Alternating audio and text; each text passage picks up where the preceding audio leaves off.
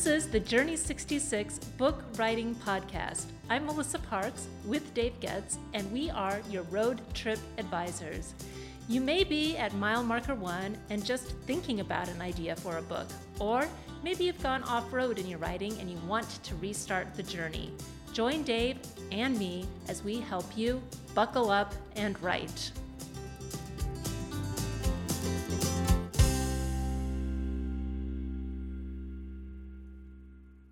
Chances are you've heard of the Enneagram, even if you haven't dipped into one of the quizzes to identify your unique personality type. It's a system that has been around for decades, but has become wildly popular over the past several years. If you search Amazon, you'll find a wide variety of books on the topic. Podcasts are devoted to helping listeners navigate life depending on their Enneagram type. And if you're at a gathering, don't be surprised if someone casually asks, "What's your Enneagram number?" as they reach for the chips and dip. We're going to jump on the Enneagram bandwagon today, specifically discussing how your Enneagram type influences what you write and how you write. To provide insight on the topic, we've invited Elisa Clark, again, who has done some significant research on the topic. Welcome, Elisa. Thanks so much for joining us today to discuss this fun topic. Thanks. I'm glad to be here. So great to have you back, Elisa. I know you're working on a book project yourself, which we do the Where Are You Making Progress? And so maybe you can just start it off today and let us know, where are you making progress? Well, it has been a productive few weeks. I feel like I set out my goal for January was to write 3 chapters, and I've gotten 2 of those done, and I'm almost done the 3rd one, so I'm excited. I feel like I'm in that honeymoon stage, I think. I feel like it's exciting to sit down and write. You get a lot of energy, don't you, when you make that kind of progress? Yeah, I feel like at some point that's going to maybe come to a screeching halt, and so I'll have to deal with that when I get to it, but right now the energy is around it. I'm excited to sit and write. You were telling us earlier in the week that you had an insight about how you are most productive with your writing. You were talking about how you used to block out 90-minute segments and once a day, and now you're doing longer chunks. Can you talk about that? Yeah. So originally I thought the goal was just to write a little bit every day, but I'm realizing that I do best when I can sit down the first day of the week on a Monday and carve out 5 or 6 hours where I can then just write through the full chapter in rough and then go back and tweak it all week long in smaller chunks. But my brain, I just was finding when I started that first chapter and I did just a little bit that first day, I then would come back the next morning and be like, where was I? I just lost momentum. So I don't know. I wouldn't have known that about myself until I tried it that different way. So I'm excited. I feel like knowing myself that's a new development. I love it. And this episode is all about knowing yourself, which I can't wait to get into. But Dave, what area did you make progress in this week? So mine is another abstract kind of progress. I have 4 kids, and my kids could not be more different. I have a 20-year-old who is a sophomore in college, and he is a wanderer and an explorer. After Thanksgiving, he took a 3-week trip to the West Coast with 2 other buddies, slept in the back of our van. Can you imagine what that van smells like? And so he went to the West Coast and back, and then he had January term at his university, but he was exposed to COVID, and so they said, hey, you have to be in quarantine, and he thought to himself, I can either be in quarantine at the university, or I can take another road trip by myself. So he got in the van and went fly fishing in Tennessee. And then we thought he was coming back to school, but then we found out he was on the East Coast at the Atlantic Ocean. And we're like, what? So he's been from the West Coast, really the coast of Oregon, to the coast of, South Carolina? Yeah. Within about 5 weeks. He's put about 9,000 miles on the van. The van already had 178 when he started, so we're going to be close to 190,000 miles on that old van, Honda Odyssey van. But anyway, my growth is that he hates it when I initiate contact with him. He'll call me. Well, he never calls me. He'll text me when he needs something, and that's the only conversation he wants with me. And it's not like a hostile relationship, because he's kind of like this with his mom too. So we've learned not to say anything. Every so often, he'll reach out and want to have like a 30-minute conversation. He'll talk, and then it shuts off. So I'm learning. My progress is keep your mouth shut.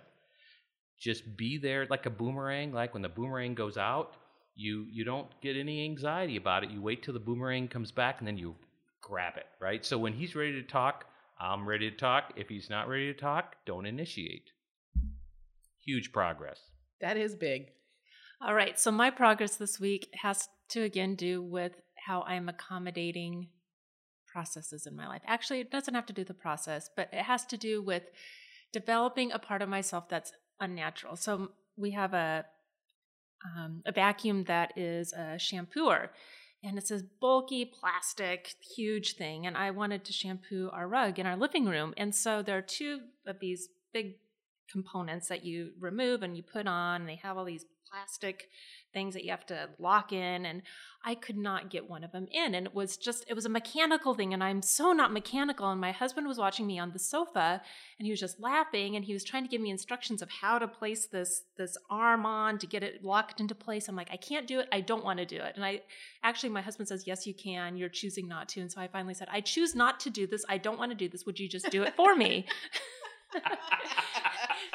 He's like, no, you need to do this so you can do it for yourself next time. And I was so angry. I was like, argh! And finally I got it on, and I'm like, okay, I can do this again. But I struggled again when I did it the next time, but I did get it on. But that's not my natural tendency, is to try to figure out mechanical things. I say, Jerry, you do it. I don't want to do it. And rather than saying I can't, because I probably could, I just say, I don't want to. You're inclined to do things this way. You do it. That's huge progress. So you did do it. I did do it. And you did it again. And I did it again. Wow. I always find that these small moments of progress are character developing in general. So it's good to focus on them, because I'm making improvements in my life, even if they're small. I'm proud of you. Thanks. That's great. All right, so let's dig into this whole Enneagram topic. And Elisa, how about you tell us how you first became interested in the Enneagram? How did that all come about? And what exactly is it? Just a broad overview. Well, I got interested in it just because it was started to be the buzzword. I heard about it on podcasts, and I came across this book called The Road Back to You by Ian Cron. And I just thought, I'll grab this and see what it says. And I loved it. I'm also one that I'm a big fan of any personality stuff, Myers-Briggs. Like, I just love that. I've eaten that up since the time I was in college. So part of really just, I'm a big fan of anything personality driven. And so that's what drew me to the Enneagram. So yeah, can you give us a broad overview of how the Enneagram is different than other personality types? What is it? It's basically 9 different ways of seeing the world. And some people describe it as each of these 9 numbers, you put on these glasses, and that's kind of how you view the world, the lens through which you look. Suzanne Stabile, she's my favorite teacher of the Enneagram, and she says that it teaches us that there are 9 different ways of experiencing the world and 9 different ways of answering some of these basic questions. Who am I? Why am I here? Why do I do the things that I do? It's kind of just this way of viewing yourself and figuring out how you approach the world and how you approach others. If somebody has never done this before, you can go back, you can probably Google The Road Back to You or Google the Enneagram. I'm sure there's tons of places where you can take a quiz. And so when you take the quiz, you come out as one of these 9 numbers from 1 to 9. Is that correct? Yeah, that's correct. So that's definitely one way to do it. I personally feel like the tests you take aren't necessarily really accurate. I feel like some of the beauty of the Enneagram is the process of figuring out your number. And if you short circuit that process, you're just kind of glomming onto this trendy idea. Whereas if you do the hard work, I feel like the transformation can happen. So going to a book and reading several books or listening to podcasts helps you figure out what that number is that you are. I took the test and I discovered that I'm an 8, right? So let's start actually by going through each of the numbers, and maybe you can give a short description of that.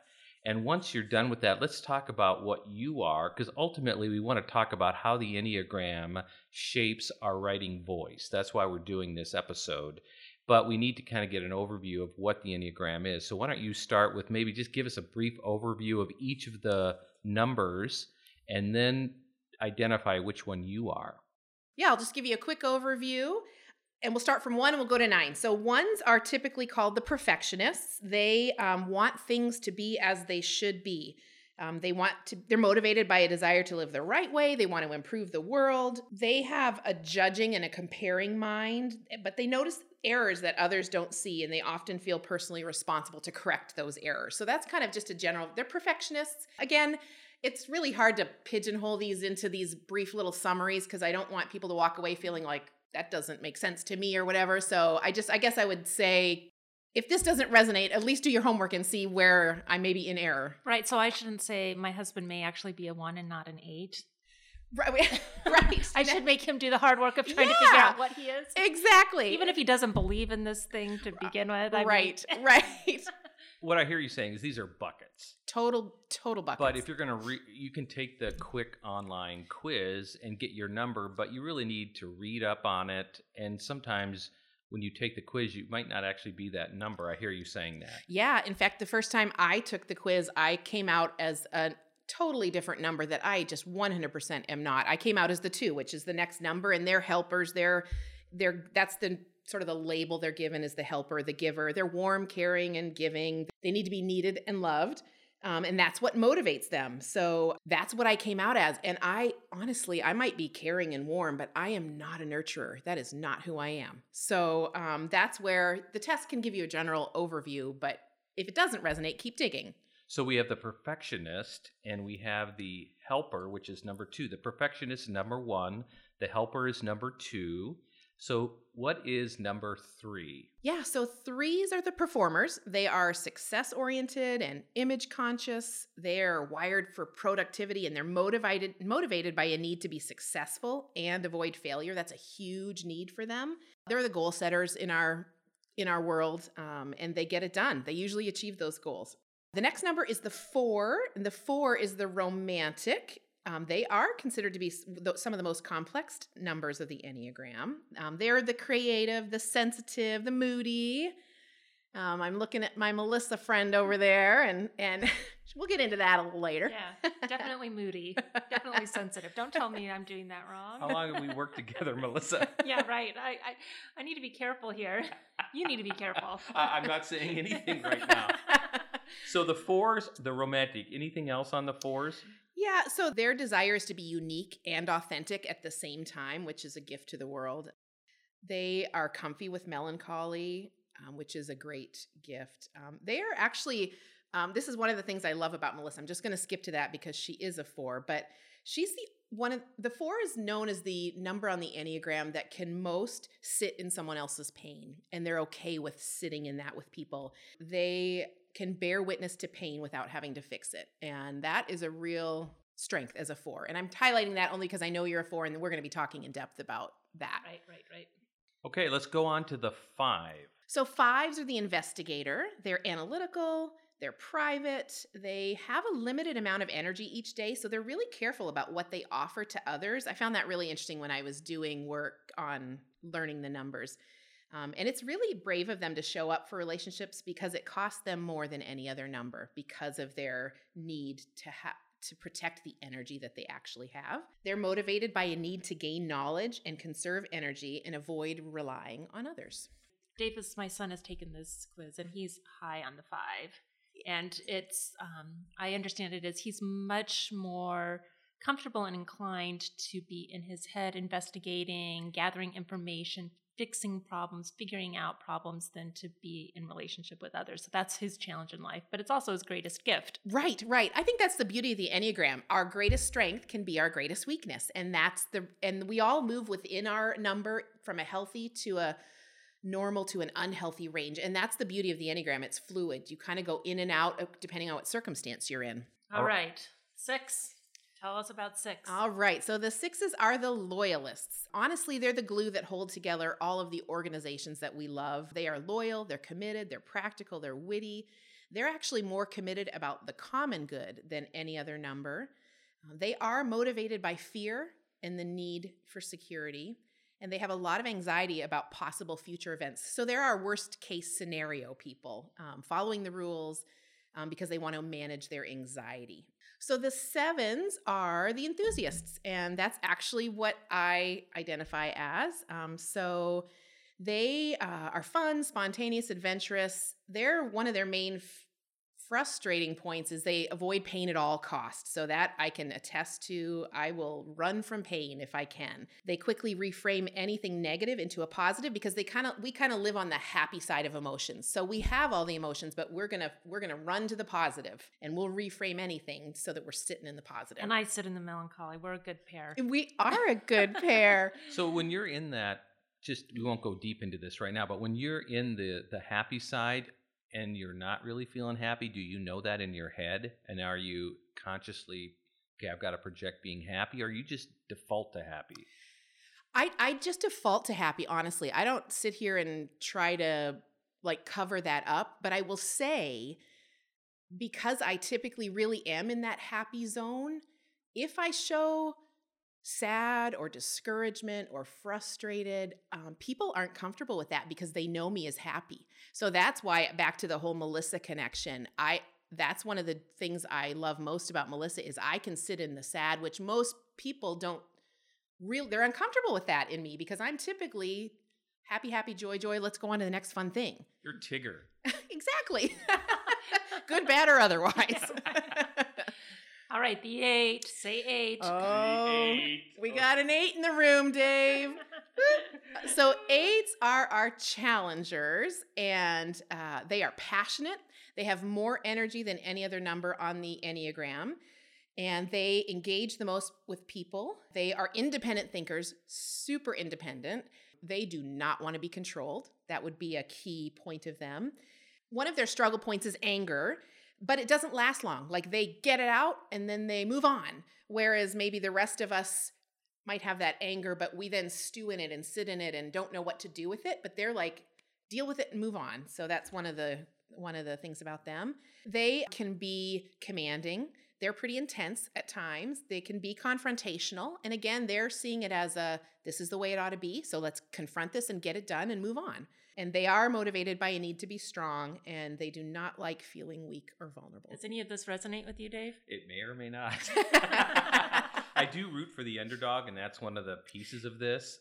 So that's really true. And the anger is interesting. I think as I look at my kids and how I raise them, we have a 12-year-old who is our youngest by, our oldest is 25, our youngest is 12. I'm a much better parent now as I've aged, because I noticed that when I had stress in my life, I'd come home, and I don't know if it's anger, but it probably was how they experienced it. I was just harsh.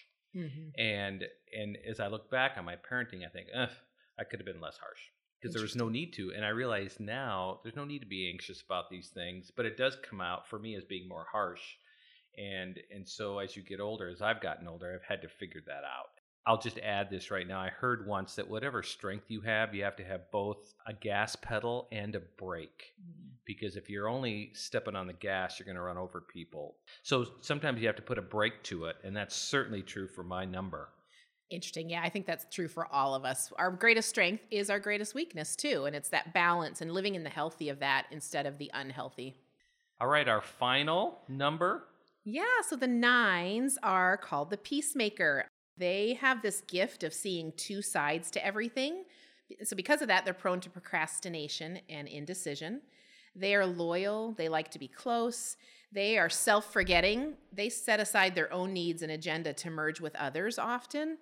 They have the least energy of all types because they try to keep anything in that would cause conflict and keep out anything that would steal their peace. So they're huge on avoiding conflict at all costs. And they sometimes are labeled as passive-aggressive. They manage their anger by being passive-aggressive. They're pleasant, they're laid back, they're accommodating.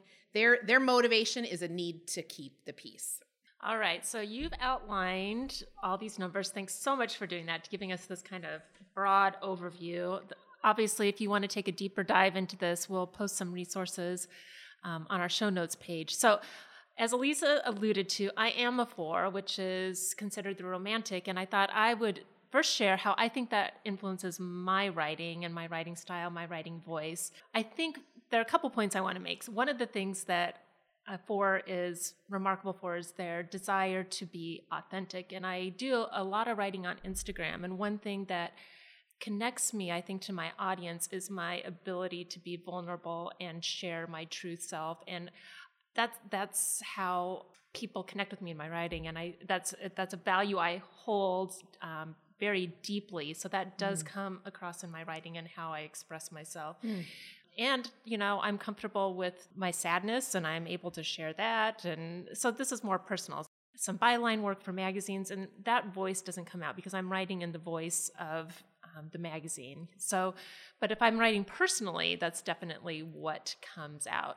Also, I think with my background in literature, I really love language and creative expressions of language through metaphor and symbolism and rhythm. And so I pay a lot of attention to that in my own writing, but also I pay attention to that in other people's writing. And so I think that kind of plays into my creative, sensitive, and moody personality. I don't know. What could you add to that, Elisa? I agree. I think your gift of authenticity, like I follow you on Instagram and I see the connection that people make with your posts because you are honest and you're authentic and you are able to enter into whatever you're facing. And then that gives people permission to do the same, which I think is such a gift. I think the other thing, if I was to think about topics that I'd be compassionate about sharing, I wrote a couple of pieces for CZ's blog, and one was, I don't want to be Joanna Gaines, and the other one... It was about your, the post about moving to Warehouse 55. Right. And so those all had a strong sense of, I need to be me. I can't be like everyone else because I want to provide a unique experience. So there are certain things that I put my foot down on and I want to take a stand on it. It usually is related to that quest for authenticity, for being unique, for taking a stand on something that reflects who you are. Having edited you for 20 plus years, I would say that literary piece is very close to the surface of your writing, your passion for words. You will have extended longer sentences, much more than I would have. But I've learned through the years in my editing of you to be careful not to run that over. Now, if we're writing copy for a client, that's different. But for for those blogs that you wrote for our CZ blog, they were very, very you. So I think when we talk about the Enneagram, you talk about 4, it has to do with maybe the content that you choose to write. That's one impact. I also think it might have to do with the length of your sentences, which also contributes, kind of the cadence, which also contributes to voice. So not just the content, but how you lay down a sentence. And there's many ways to do that. Right. I also think that one of the challenges for me in writing is thinking of the most unique way to express something. How can I express this in a way that has never been said before? And I think, I always think, is there a metaphor that I can use, or is there a great word? And so that stalls me a lot in the writing process too, because that quest to be unique is so important. Sometimes you just got to get it out. We say this all the time, just get out your SFD, just get out the words and go back and craft down the road. But it can be stifling for me also when I think long and hard about the freshest, most creative way to say something. Oh, that's great, Melissa. I totally see that in you, and sort of that painful, like I've got to get the freshest, most unique word, whereas that's not something I would necessarily struggle with. So I love the beauty of the Enneagram. Like, it shows our different ways we connect and live out our life in the world. Dave or Elisa, who wants to go next? Let's have Elisa. I want to hear about Elisa. And I do think sometimes when you look at other writers, you can get discouraged, like, I'll never write like that. And that's actually a good thing, because you won't write like that because you are not that person. And if there's one takeaway that I want all our listeners to have out of this episode, is to lean into your own uniqueness and not keep looking at other people. And so that to me is a takeaway definitely for this episode. So Elisa, we know your number, but let's talk about your writing and how that joy and that positivity, and how does that come through in your writing? It's been fun to think about this because I've done a lot of studying on the Enneagram, but I've not really connected it to writing. So it's been fun the last couple of weeks to think this through. But I guess the bottom line is in my writing, I want it to inspire. Like I want to motivate change and encourage people and inspire people. And I see that in my writing. Like that's what I'm drawn to. That's what I want my book to be. I don't want people to read my book and be stuck in what they're not doing. I want them to catch the vision of what they could do, you know? And it's like a 5 may be more intellectually steeped and yours is maybe more inspirational. Absolutely, 100%. Yeah, and I think that was a struggle I had early on. Like, boy, what do I have to say? I just want people to be excited. And so I need to figure out how do I bring meaning along with my inspiration. So I feel like that's been a good challenge to figure out, to sit in some of the fiveness of like, where is the research? What's the knowledge? What's the proof of what I'm trying to say? So what I hear you saying is you're a 7, but in being more reflective, you might say, in my writing, I need to make sure that I'm actually adding more research because I might gloss over that in favor of inspiration. 100%. Yeah. That's huge. That's a huge insight. I think that's true. And I think part of maturity is saying, here's my strength, but also back to the gas pedal versus the brake. Depending on your number, you might need to be more inspirational. I tend not to be that way, but I could see that's a huge value in writing because it's encouraging and hopeful, and it's great to see how your strength needs to be buttressed with other pieces. That's exactly right. That's so good. Yeah.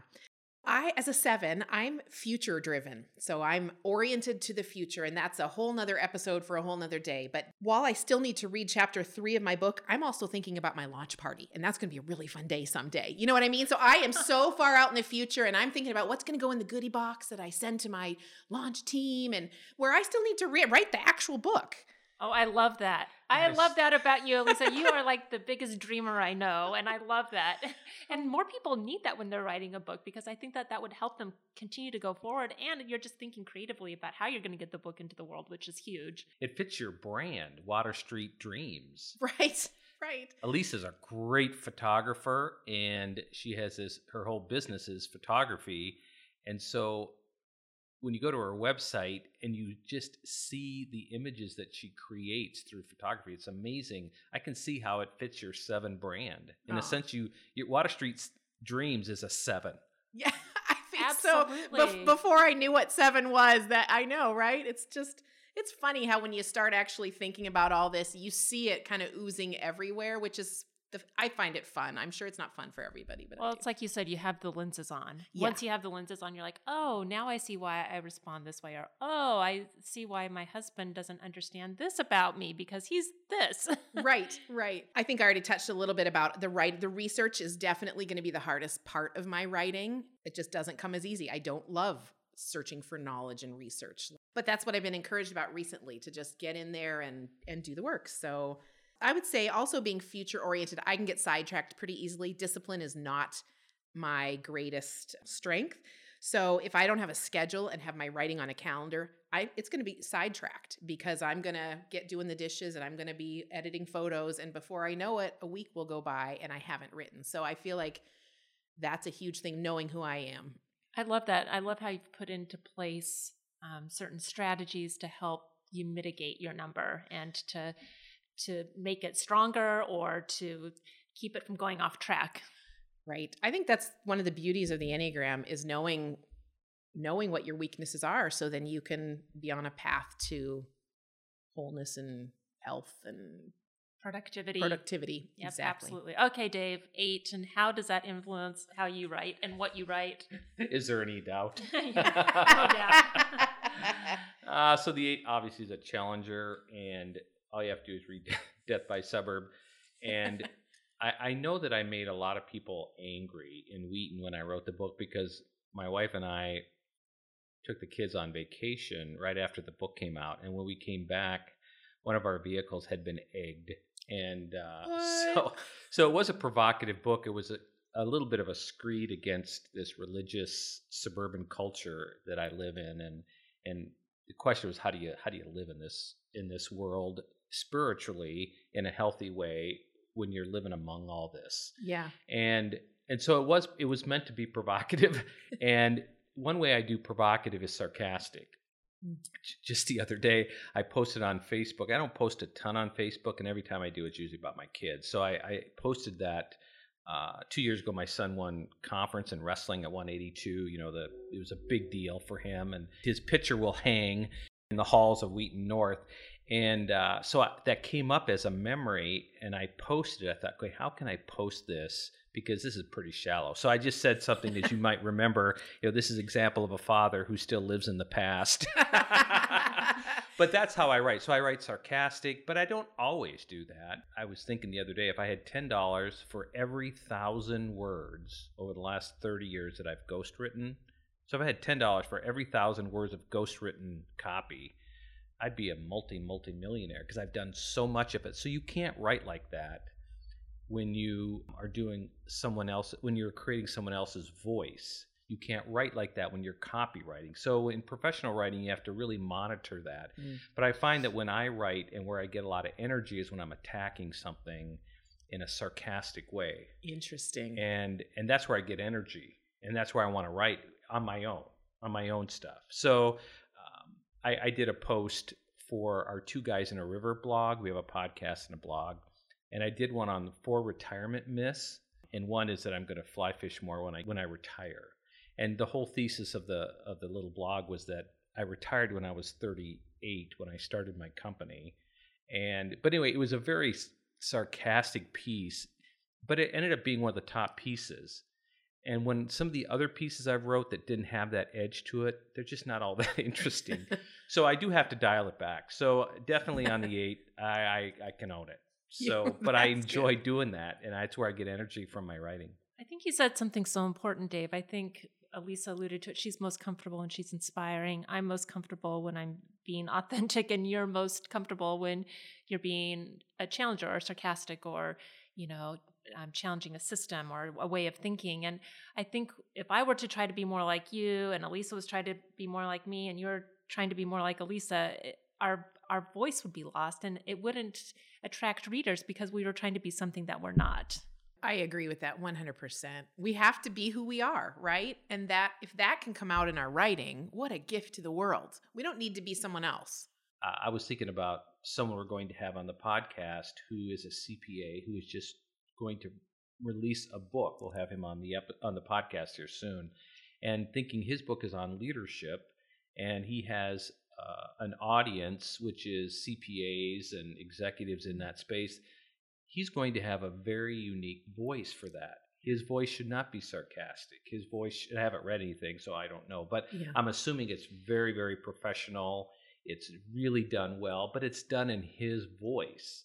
And so I do think the takeaway from this episode, it's helpful to know what it is so that you can, again, monitor it. Maybe you need to add research. Maybe you need to be more inspirational.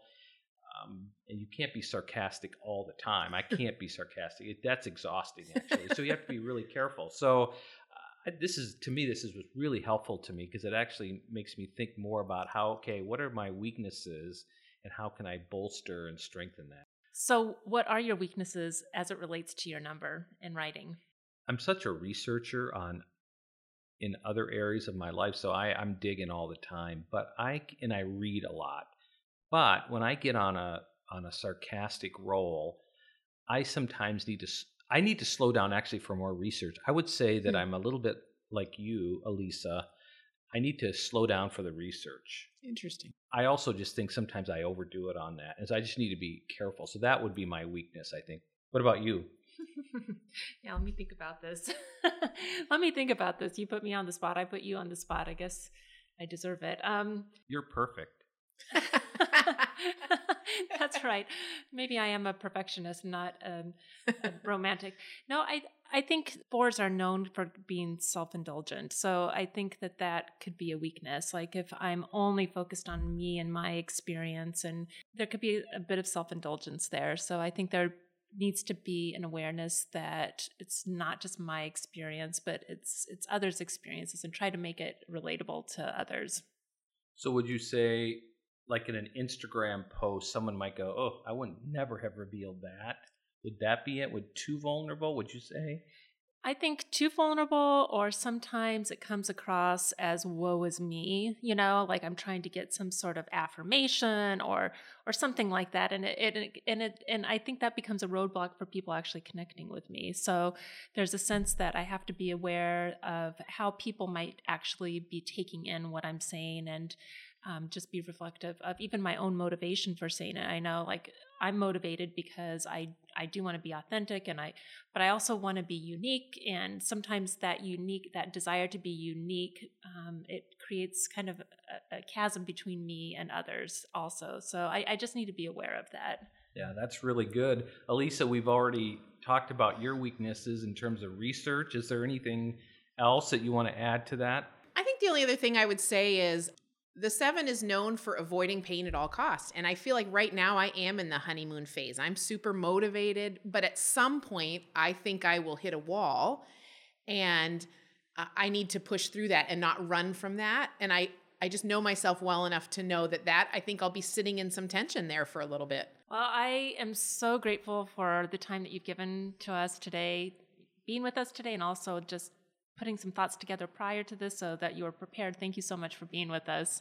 Elisa, this has been terrific. I would love to have you back at some point. We have not even scratched the surface of this. So my wife would mock me if she knew I was doing an episode on the Enneagram. She's a 9, and she's been deep into this for a long time, and she's been trying to get me to do it. And so I do this quick test. Oh, yeah, I'm 8. She goes, yeah, you are. And then I told her today as I was leaving, I'm going to do an episode on the Enneagram with Melissa and Elisa. She kind of rolled her eyes like, yeah, you're a real expert. And do you know what my husband said? He said, what a waste of time. As would mine think the same thing. That's awesome. You can't put me in a box. I'm not a number. All right, so let's close out this episode with my favorite part, which is sharing our words for the episode. So, Elisa, do you want to go first? I found this word this week. It's called cottywomple. That is fun to say. Isn't that fun to say? Did you say that again? Cottywomple. Is that a word? Well, it's an English slang, so I don't know if it technically counts, but I'm counting it. I think it's super fun. And you want to know what it means? Yes. Okay, so it means to travel in a purposeful manner toward a vague destination, which seems like it might have been your son. He was on a mission. He was cottlewompling his way to the West Coast, right, and East Coast, and south to Tennessee to fish. I love your son, by the way. Could he be a 7? I bet he is. That's something I would 100% do. Yeah, you did that I've in done college. that so many times. Just jump on a plane out to the West Coast, travel up and down. You're a cottywompler. I'm a cottywompler. What a great word. I have actually never heard of that word before. Can you spell it? CODDIWOMPLE. A cottywompler. I love it. Cottywompler. Do you want to go next, Dave? No, you go next. Okay, so last week I shared the word sartorial, which has to do with fashion, tailoring, dress, and I looked up the etymology, and it does come from the word sartor, which has to do with tailoring.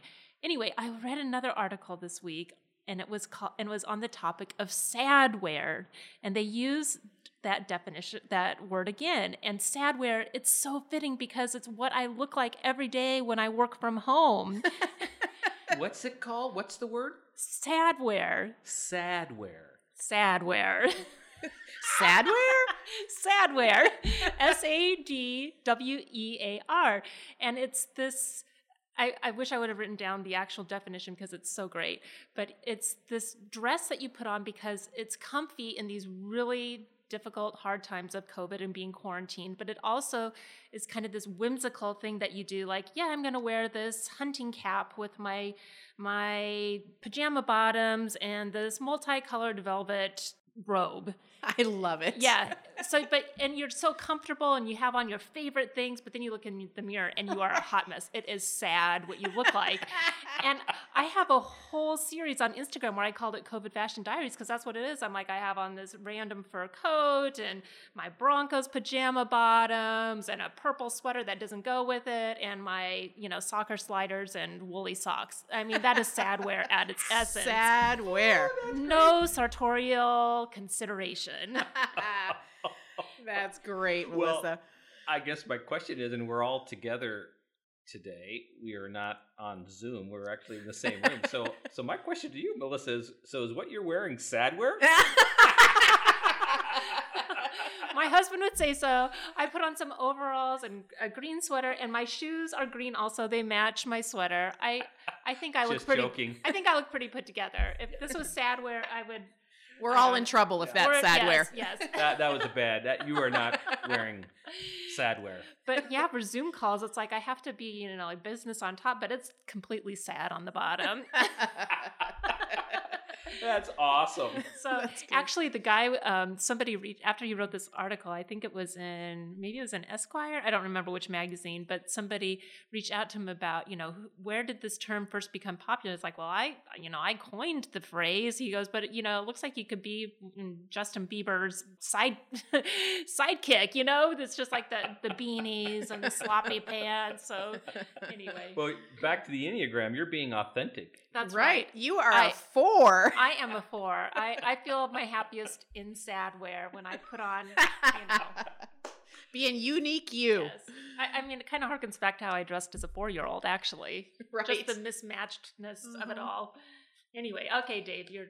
I'm glad I'm going last for the words of the episode because mine is really boring compared to Cottywomple and sadwear. So I decided to use the word guzzle today. And the reason why is we did actually a skills training the other day on how to edit your prose and the problems with adding adverbs like to your verbs. So the actual definition of guzzle is to drink or eat greedily, right? Mm-hmm. Greedily. So greedily is an adverb. So it'd be better to use, instead of saying he drank greedily out of his can of beer, whatever it is. It'd be better. He guzzled it, right? It's great. He guzzled his Corona. He guzzled his Corona. Yes. Don't you have an image now in your mind? I do. Or he guzzled his St. Pauli's. Well, no, that's another beer we probably shouldn't mention. He guzzled his old Jules. Now you know something about the character. Yeah, he doesn't drink alcohol. Yeah. Talk about showing and not telling. Maybe he was an alcoholic in the past, and now he only drinks non-alcoholic beverages. That's true. Oh. So that nice. We're adding. There's some subtlety here. The point here is, and I would probably never even use the word guzzle because I'd want a word that's another word outside of guzzle because guzzle is a common word. But I like the word because it's a good lesson in how to edit yourself, and it's a strong word, and it has like almost a guttural to guzzle. Right. What don't you like about the word guzzle? It may be a simple term, but it has the zzz in the middle of it, which is so fun to read and hear in your mind. So even if it's a simple word, I would still use it because it is just a good sounding word. Yeah. Okay. Yep. I'm just trying to be like... You're trying to be a 4. You're trying to be right. Oh my, we're headed south on this. We better wrap it up. Wrap it up. All right, that's a wrap. I am Melissa Parks, and I am a 4. I'm Dave Getz, and I am an 8. And I'm Elisa Clark, and I'm a 7. Now buckle up and write.